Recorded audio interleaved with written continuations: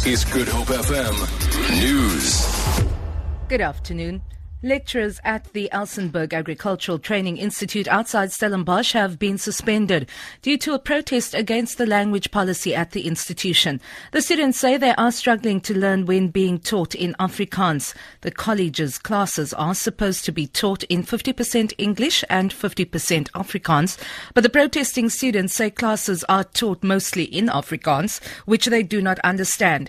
This protest comes a week after student organisation Open Stellenbosch released a video on social media which features students' accounts of racism at Stellenbosch University.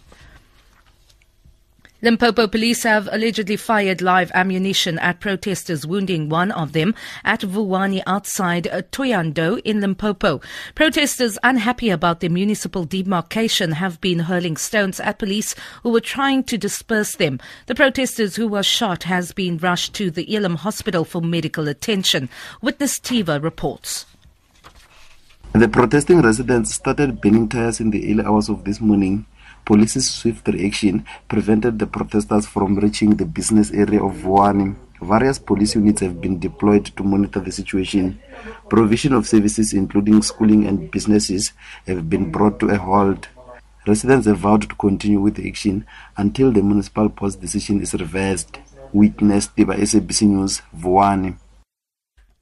Deputy Minister of Justice and Correctional Development John Jeffrey has made an appeal to all fathers to play a role in their children's lives and pay maintenance. At the conclusion of Women's Month today, the minister was interacting with residents of Sebokeng during a maintenance indaba. The indaba is part of the department's initiative to encourage fathers across the country to be part of their children's lives and contribute to their upbringing. Focus of this particular meeting is particularly on fathers because unfortunately, although both parents are liable for maintenance, it's predominantly the fathers who are the ones that run into problems as far as not paying. The appeal generally would obviously be to fathers or to all parents: pay your maintenance, accept your responsibilities. But it's also more than that, and this is not so much a legal question, but play a role in your child's life. You know, that's essential as well.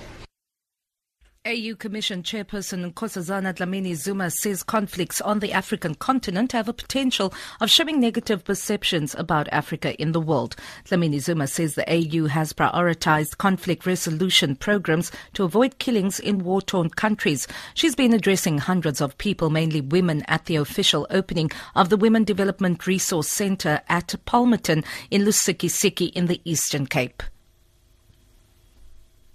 We want to work very hard in the next 5 to 10 years so that the guns are silent on the continent.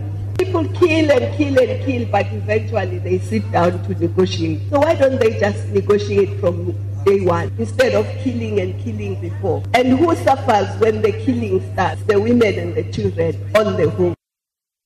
For Good Hope FM News, I'm Vanya Klitschko-Collison.